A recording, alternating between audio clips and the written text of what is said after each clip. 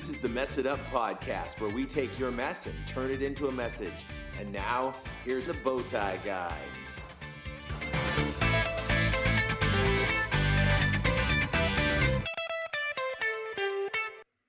Hey guys, welcome to the Mess It Up podcast. It is your host, the Bowtie Guy. We are here once again with another show fresh off the pile for you folks. Want to remind you how to support the show if you want to be a financial supporter of the show. This ministry survives on listeners just like you, and you can text the word MUM to 760 WALLS CA. That gets us into the walls of the prison in California. And you are helping us by sending that word MUM. You can just become a monthly supporter. If you don't like to spell out words, it's 760-925-5722.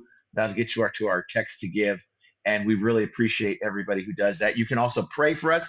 You can also just pass this link along. Tell people you heard the show and let people know about it so that they can become part of the Mess It Up podcast family as well. So thanks for sharing. Put us on your Facebook, on your family's morning text to tell everyone you love each other. Just say, hey, check out this podcast. And if you're not happy with it, you get double your money back. And once again, this is a free podcast. So, take that for what it's worth. Our word of the week this week is a fun one. Listener Jonathan sent in a bunch. And this is one of the ones he sent in. It's inscrutable. And inscrutable means that it's impossible to understand. You can't interpret it. It just makes no sense. And we're hoping that the podcast is not inscrutable. We're hoping that it is understandable and it makes some sense. But if you can use that word in your sentences this week, give yourself the standard 10 bonus points and just keep the good words rolling along as you see fit. Right now, I'm going to welcome in our guest. I was at CR Summit. You might know if you've been listening to the show the last couple of weeks. We were at Summit, and this is a friend that I met, part of my forever family in the CR family. He's up in Northern California, but right now he's in your ears. Welcome to the show, Brad. Well, thank you, Paul. It was certainly wasn't at this time last week. This is the last thing I thought I'd be doing, but I also believe going down to the Summit, God had some stuff planned, and God was doing some crazy things at Summit. I was up on the stage at Super Tuesday. I was up on the stage with other people. I got to speak at several breakouts, and I had zero of that planned. Absolutely none of that was planned. It was all spur of the moment stuff. And this was my, I've been going to Summit since 2003. And so this was a crazy summit, and God was doing some weird stuff, but I really like seeing where he's taking us.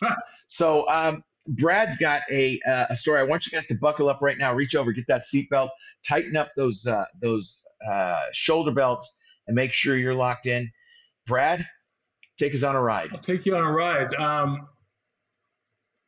A ride that only God could plan, and a ride that only God can plan. I mean, I trust. Here's the story. So let me give you just a little bit of family background, not a lot of family background, but I'll be 72 years old come this October. Woo! You say 1951 when I was born down. It's always been in California, always been in the Bay Area. I was born. My parents were Jewish. We never practiced that faith, other than when the holidays would come up, we would do those, but we didn't do synagogues and stuff like that. I also have an older brother, 3 or 4 years older than me, but our family was also very dysfunctional. My mother, I was the youngest, and my mom was. A lot of things I don't remember. It's an interesting thing that I do not recall a lot of things from my childhood. And that actually my friends that have known me for years remind me what a nice guy I was, and I always thought I was not a nice guy, But my mom, as I grew older, I realized she cheated on my dad. She cheated on my dad a few times. I guess, and she was, if she was in today's world, she would have been bipolar without a doubt. She was alcoholic. She could be the most beautiful, wonderful woman to me on her birthday and stuff, and she could be absolutely whatever other days. So you don't know. So there, you don't know what you're going to get in there. Right there, at the beginning of trusting someone as far as love and being loved and trusting people, that seed was being planted. My father was a wonderful man. He was a plumber, Bernard Bennett, and he stayed in the marriage, and he was a good man. I got my heart. I know my good heart, the part I had, the humor I have came from my dad. He was a hard worker. And he always, even in my drug struggles, my struggles of sobriety back even in my 40s and my 50s when he was still alive, he would always say, you can do this. You're better than this. You can do this. He always encouraged me. He also enabled me with, but that's, and then my brother and I were never close. He was like a James Dean, a rebel. We had this thing in our family called psoriasis, a skin disease, which my mother and brother got. I never did. I guess he had resentments there, and we were never close. So our family was scattered. We all were going our separate ways in survival, you could say. And so at a young age, what happened for me is I got involved in sports. I love sports, playing them. I never tried to excel in them because I've never shown how to excel. I always figured, even through sobriety and recovery meetings, like secular meetings, that everyone deserves sobriety except me, that everybody was better than me, and that everybody got it on the first try. And I grew up with a lot of guilt and shame. I was kicked off the block when I was 12 years old. I was kicked off the block because my mother had upset another mother around the corner, and they kicked me off the block. So I had that shame. And growing up back in the 50s, in the Jewish part of it, we had that shame. So I grew up with a lot of guilt and shame. I lost myself in sports. I lost myself in games. And then I slowly started changing. I say 15 years old. I wanted to be loved. I wanted a girlfriend. I didn't know how to have a girlfriend. And I started, my addictions probably started when I was 16, when I drank for the first time and I enjoyed it. And it made me feel like somebody. And then I got into, we struggled with porn. People struggle with porn. I got into porn at a young age, and I started doing that at 16, 17, 18, 19. I never held a job. I never went out and looked for a job. I always worked for my dad, got paid when I wanted to get paid. Anyway, I met my first wife in 1975. Her dad had a hardware store. I didn't have to go looking for a job. They liked to drink, her parents. So did my wife at the time. And we got married. Camelot. I'm fixed, I've got everything. I don't have to do anything. And when my wife became pregnant, her drinking stopped and never to resume. And my partying continued on, and my buddies and football games, 49er games, Giants games, tailgating. And the alcohol became excessive. And what happened was I started, back then they had a newspaper in the Bay Area called the Berkeley Barb, and I started answering adult ads and going off and doing and paying to have things, to have excursions. So I got hooked into that part of the world. I got divorced in '86. I went to rehab for the first time.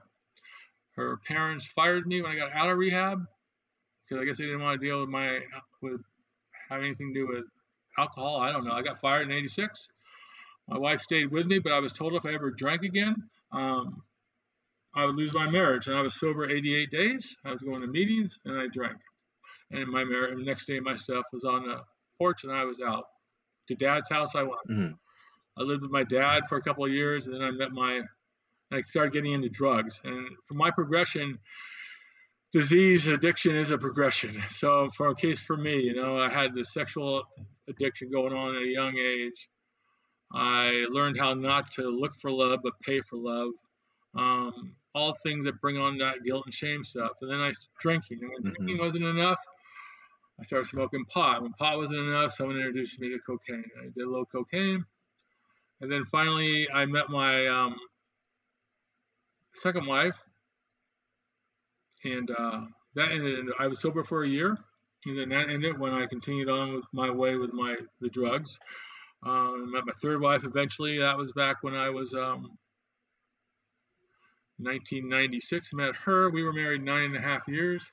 Solid Christian, fact we didn't kill each other, it still to this day amazes me, because she tried her best to get me to surrender everything to Jesus Christ.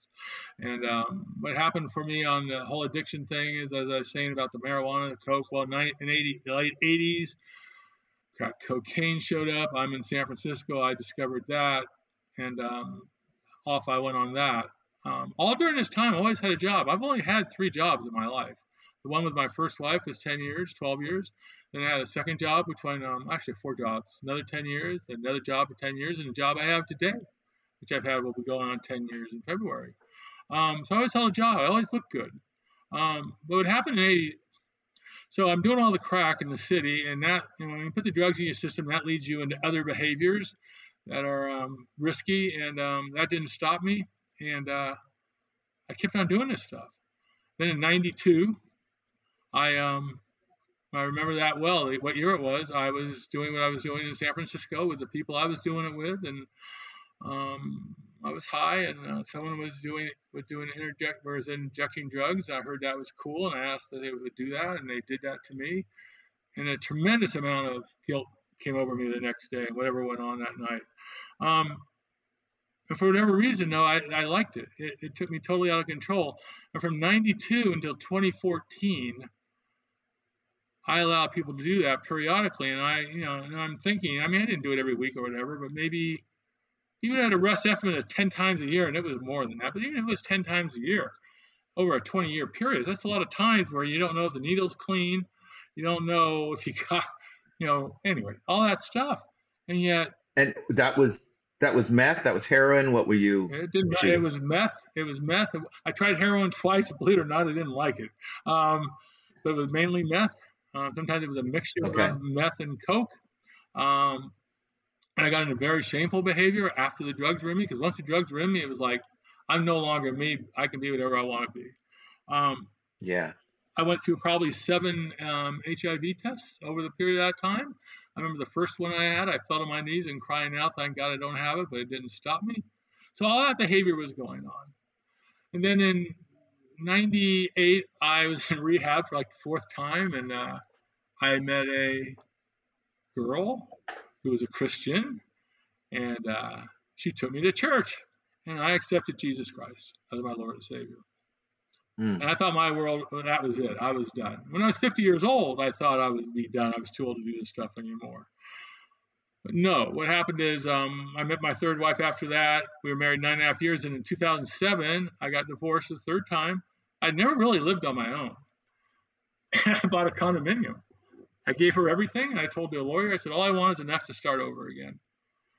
And I bought a little condo in 2007, which I still have.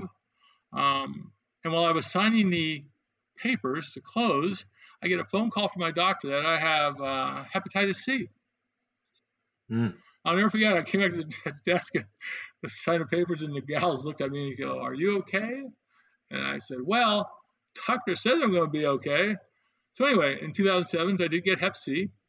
I decided to do the 48-week interferon treatment, and I was cured. It's gone. And during this time, I was also introduced to a movie called Facing the Giants. So anyone listening to this, if you want to watch that movie, you'll see that encouraged me, along with Bruce Springsteen and all his concerts. Bruce would show up all the time. Over all these years, he would always show up when I needed to hear him. And I'd go there, and I'd have some hope and all that stuff. So in 2007, I moved in Rona Park and up in the Santa Rosa area. And from 2007 to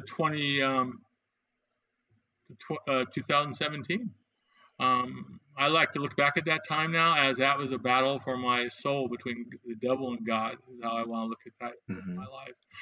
What happened is I stopped doing the needle. I quit doing the needle in 2014, but I kept smoking the meth, and then I got on, they don't do it anymore, but at the time in Craigslist, you had personal ads, and in Craigslist, I figured out how to use the ads to find meth, and the next thing you know, I'm coming and going to people's houses. They're coming to my house. Strangers I do not know, middle of the night. Again, despicable behavior after the drugs. And it was unbelievable. And I'm now like 63, 64 years old. And this stuff is still going on.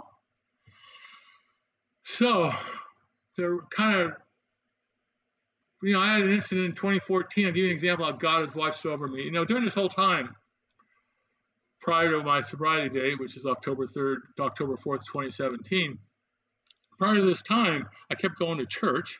I kept reading my Bible, and I would pray to God. Sometimes I would just say, "Why am I reading your Bible? I mean, I'm living Rome. Why am I reading this Bible? I don't want to do this, and I'm doing it." And yeah, here I stand. I mean, I got people that got sober with me in '86 that are dead today, Paul. I mean, they're dead and they stayed sober. The people I did drugs with in this city, they're dead. And here I stand. It's just so. And I would say to God, I said, "You made me. You know I have a good heart. Help me find it." And the other thing I would say to pray to God is all the people that have passed in my life, don't let them be victims of, to train wrecks. Let me take the penalties. Don't punish them. So, Right. so what happens is in October, I got a car in 2014, a Honda Fit, which I still have. I had it for a month. I went online. I met somebody. They came to my house. They brought meth. We smoked it. And they go, "Can I take a shower and change?" I said, "Sure." They went upstairs. They said, "You want more?" And they left. And I stayed on my couch doing what I do, smoking it, and I fell asleep. I wake up at 6:30 in the morning. The car is 1 month old, mind you, brand new, first one. It's gone. They stole it. Mm. 8 hours later, I get a call from Sacramento. Up in Sacramento, they recovered my car. Again, God brings the car back, and I'm driving it today. So to finish up this first half, what happened to me on October 4th of 2017 is I was doing meth. I wanted to do more. The people I was doing it with I couldn't go over there, so I went there and brought some home. I put an ad on Craigslist. Someone came to my house. They came over about midnight. We partied until 6 in the morning, and I said to them they had to leave. But as they were walking out my door, they handed me a 24-hour sobriety chip, and they said to me, "You're going to need this more than me." They walked out my door, never to be seen again. I never saw them again. I went upstairs. I looked in the mirror. For your older listeners, I looked like Walter Brennan from the Real McCoys. That's who I saw.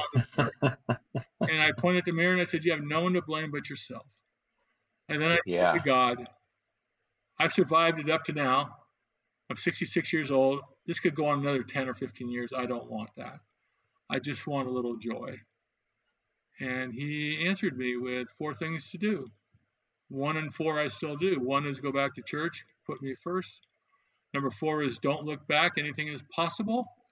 2 is block the source of addiction, which I went to the company I work for, Golden State Lumber. I'll give them a plug. And the IT department blocked my phones. I couldn't do that. Number 3 was go get some therapy, which was confirmed at the summit. And I did that. I thought I was bat baloney crazy, and I would be in therapy the rest of my life. And that was 8 months, and the therapist dismissed me, saying, "You're done. You've accomplished what you came here to do." And I had to have her to remind me what it was. Seriously. And then 10 minutes later, I meet my wife, and I met her she had an ad on the phone, and it said that she was a Christian and that she ran from God and became an atheist and made a big error there and returned to God, and told about the abusive husband she had, relationships she had, 2 of them. And I read this ad. She was 70 miles away, and I'm in the parking lot, and I was the gym, and I just looked at it and I said, "She's too good. She's too beautiful. She's 70 miles away." And with my backstory of 10 months of history of relapses and 10 months only of sobriety, but her profile let me know that I could help her understand what she went through with the man. So I reached out to her, and the goal was to help her understand why a man would do that, because I was that kind of man. And little did God know that he was going to fool me, and not only was I going to reach out to her, that I was going to be my wife and lead to where we are today, which is Celebrate Recovery in Pleasant Hill. So that's kind of the story for now. I mean, that's it. There's so much more to it, but where I'm going with this is, and we can talk about more, after the break, I guess, is it's not too late to change. First of all, it's just not. And as we both learned at Celebrate Recovery down at the summit, we are whatever we are, whoever we are. If we're struggling in addiction right now. If we're an alcoholic, we've been an alcoholic, or we're still, and we go to recovery and we try and we don't get it, and then we believe then we learn, we get the thing of we're going to fail all the time. I have friends, and I told them what was going on in my life, and they said, "Brad, we've heard this before," and I said to them, "Look, I get it. I'll fail though if I have you guys in my life right now. If you can't support me on this, you need to be out of my life. They're in my life today. What I'm getting at is brand new life God will give us, and it's not too late to Yes. change. And the only reason I'm still here and no one will ever change my mind is you don't want to get my story. I mean, people would get recovery. Don't get me wrong. Recovery happens for everybody at every age. But I don't know too many people that hadn't either gave up, OD, died, or whatever, homeless at my age. And for me, for anyone to look at me, you met me, you never know the story. You never Yeah. know it. And my job. So in a nutshell, what God did for me that morning, as I look back at it 3 years into recovery, and I look at it today, I know what happened that morning of October 4th, 2017. The most sincere prayer of my life would be, I ask for joy, which they sing that song, Joy, Joy, Joy. That was crazy. I believe God leaned over, picked me up, and said, you never give up your faith. I'll take it from here, and you tell people what I've done for you. And that's what I'm trying to do. Yeah. Outstanding. Outstanding. And, you mentioned uh, Bruce Springsteen. We were talking beforehand, and Brad, you're fixing to go to what show? What number? My 21st show, it'll be at Gillette Stadium where the New England Patriots play football. It'll be my wife's first show, and I want to give her the full experience. So we're on the field. And if I may say one more thing quickly, and it's funny. I went to Broadway when he was during the pandemic. He did the show on Broadway, and when all this happened to me, I was 10 months clean and sober. I went to New York to Broadway to celebrate that I finally knew I was on the other side. And what happened was, I figured I would go to a show that night and I would have this experience.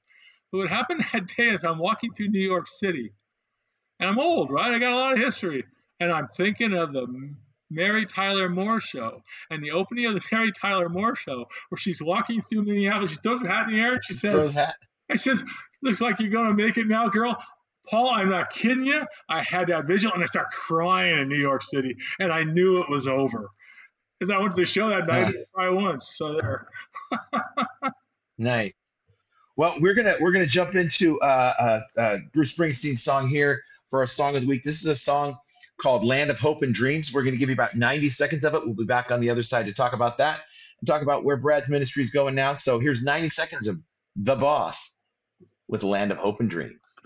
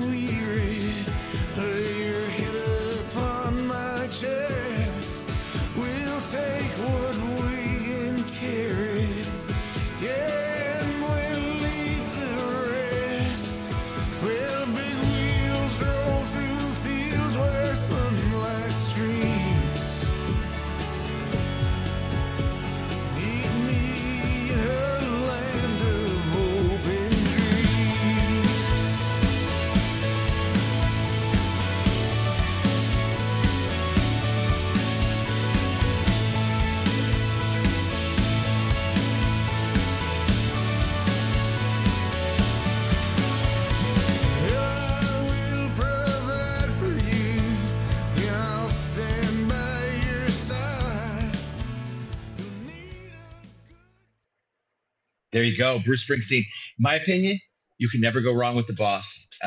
Bruce is definitely the man. I've only seen him once. You're going, in the 20s there. But Bruce, I just called you Bruce. Brad, why this song? What stands out in this song to you? What does this song mean to you? It talks about losers and winners, saints and sinners. It talks about your faith will be rewarded. Talks about that train and the people that get on that train, a lot of people, family, friends, they want to make us outcasts. We're outcasts because we struggle with what we struggle with, and that train brings you to freedom. It brings you that land of hope and dreams.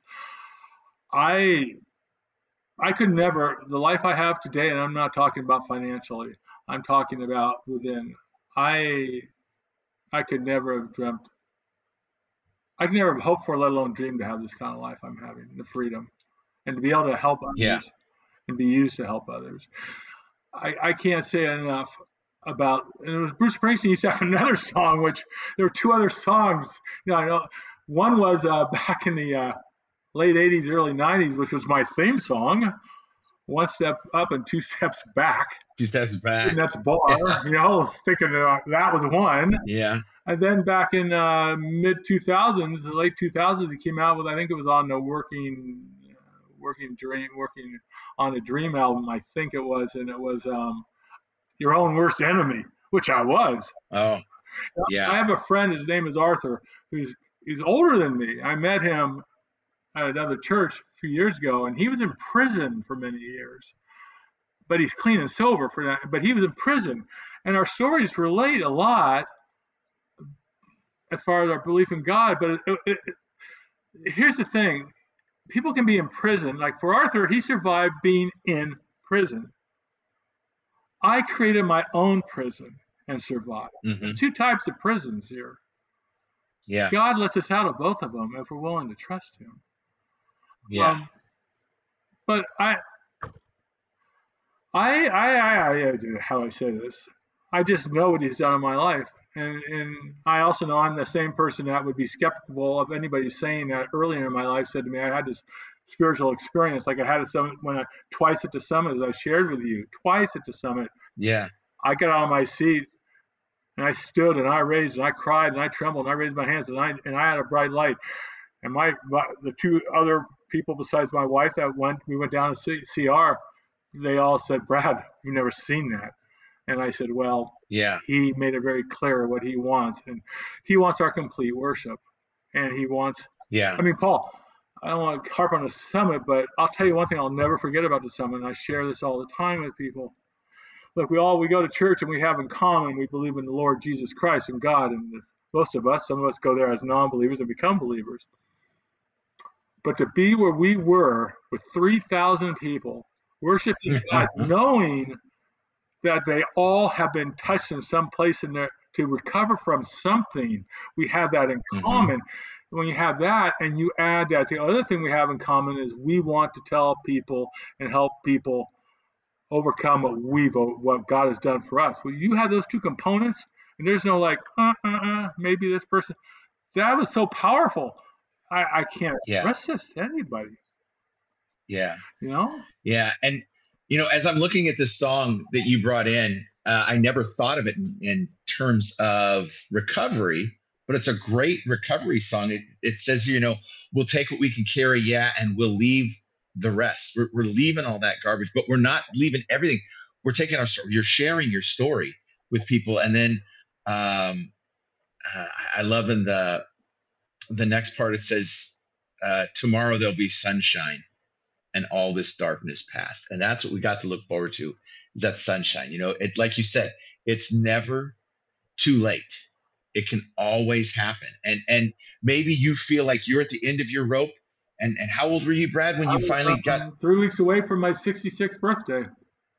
Mercy, 66, and still able to make that change. It's never too late until we stop sucking air. It's never too late to make that change. That morning, this might help someone, hopefully. So when I would go to AA and NA, and I had some periods of sobriety, it wasn't like I was nonstop all these years. When it came to the part about being rigorous honesty, I always knew I was holding back going to therapy. So that morning when God put number 3 in my head, go get some help to unscrew your head, because I'll be quite honest with you, I was questioning my sexuality, I questioned my sanity, I didn't know who I was anymore because of the stories and the constant failures and the drugs and the alcohol and all that stuff. And I knew when He told me that, I knew I had to do that, and I knew that at that point, if that didn't work, help me, game over. All the chips on the table, recovery is not happening in my lifetime, because I will now have done everything God asked. But now He's asking this part's the greatest joy. My passion comes from doing what I'm doing with you right now, what I did when you saw me a little bit down at the summit, when I met your wife. I mean, all these things. My passion. I did it today to a customer on the phone. I told him the story because Yeah. everyone has an. How do you reach people, right?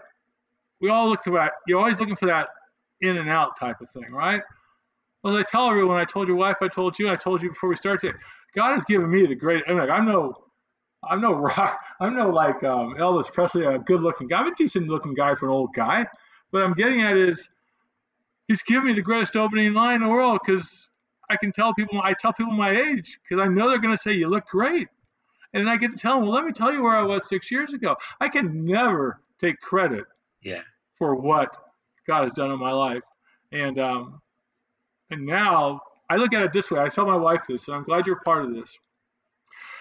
When we left the summit, I said to my wife, and it wasn't planned, I said, we just finished phase 1 of our CR. Phase 1 is complete.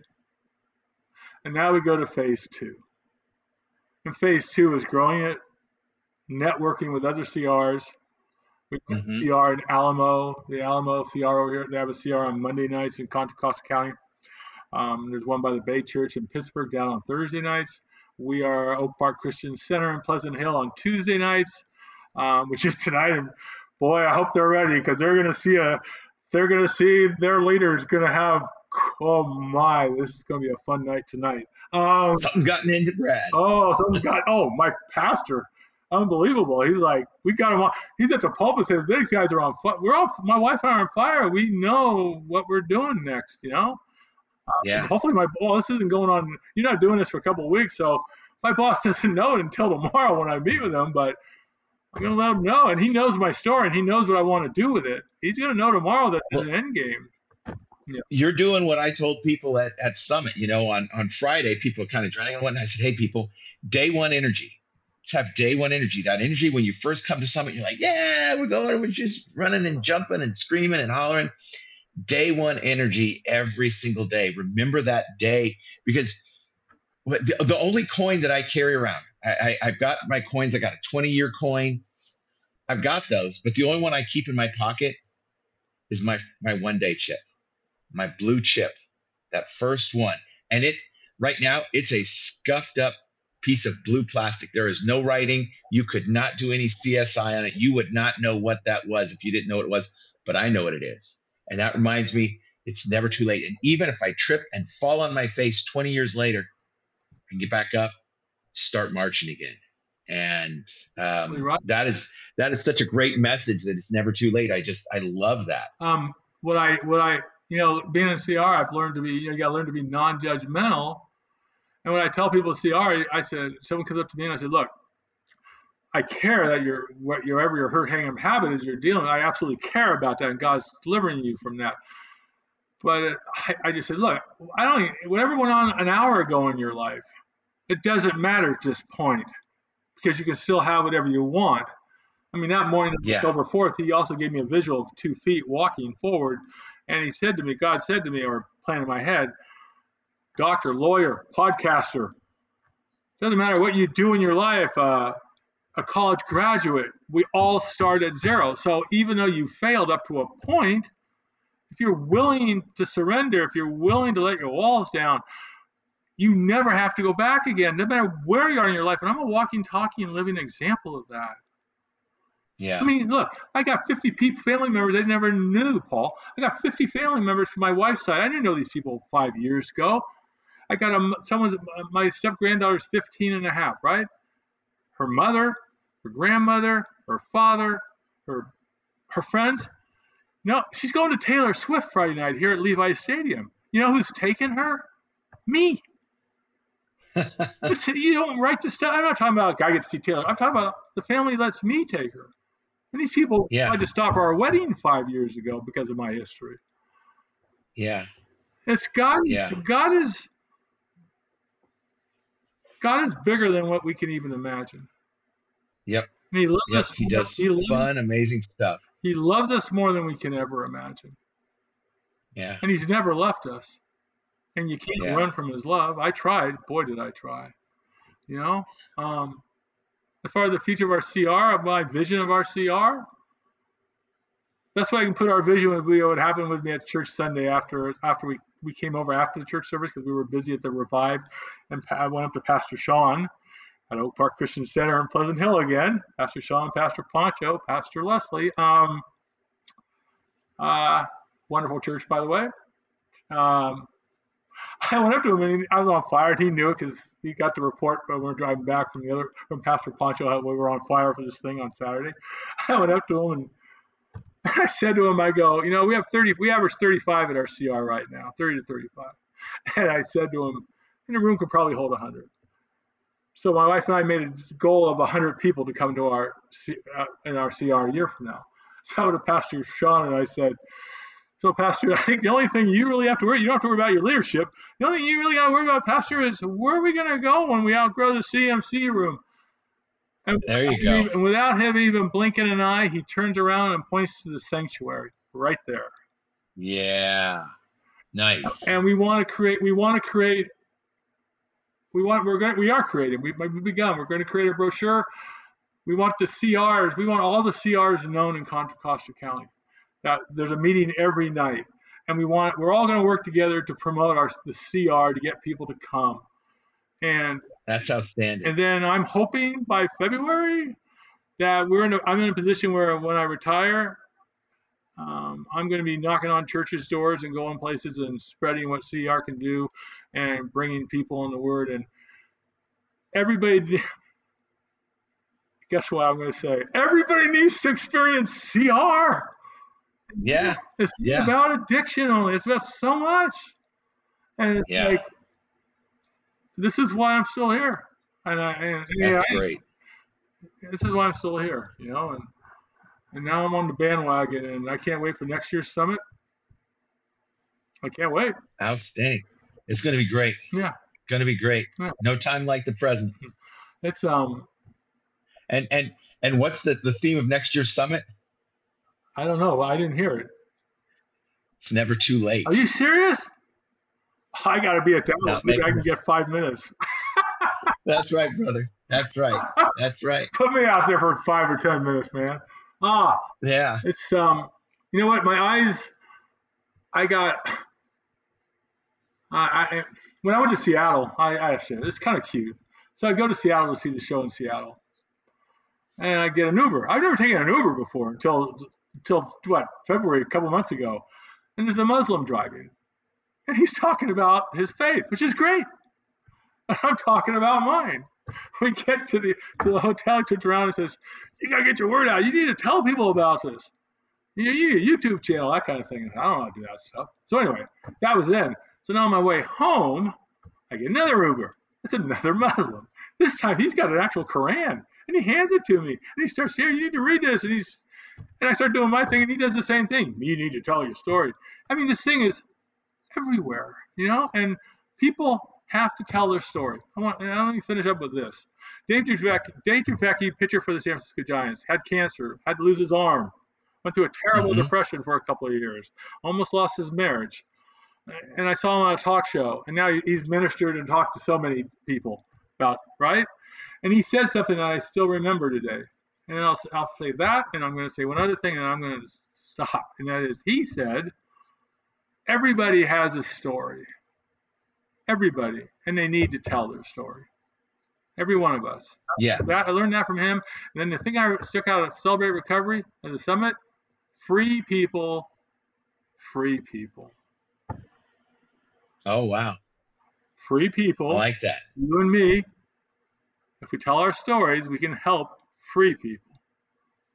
And that goes to everybody who's listening to this. Yeah. And that's the theme of my second book, Piece by Piece, is that everybody's got a story that someone needs to hear. And that's why we're here doing this. Brad, thank you so much for being willing to go out here. I mean, you're going out all over America, but also, I mean, we've got listeners in Amsterdam and across Europe. So you just went worldwide, brother. Wow. So thanks for being bold enough to do that. We appreciate it so much. For you listeners, if you've got a story like Brad's, or even if you don't have a story like Brad's, if you've got a story, people need to hear the story. And the only way we can hear the story is if you tell it. So email me at bowtieguy@messituppodcast.com, or do like listener Jonathan did. Just shoot me a text, 760-608-1942. I'm looking for Song of the Week now. Jonathan's got me taken care of almost through September with my words, but I'm scraping the barrel on my Songs of the Week. So send in some Song of the Week suggestions. And hey, I want to put your story out there. It's just as easy as a phone call. All you got to do is talk. No one sees your face. You know the drill, people. You've been listening. Share the podcast with people. Get this story out. If you feel like supporting us financially, text the word MUM to 760-WALLS-CA. That's 925-5722. And listen, we'll see you next time we mess it up.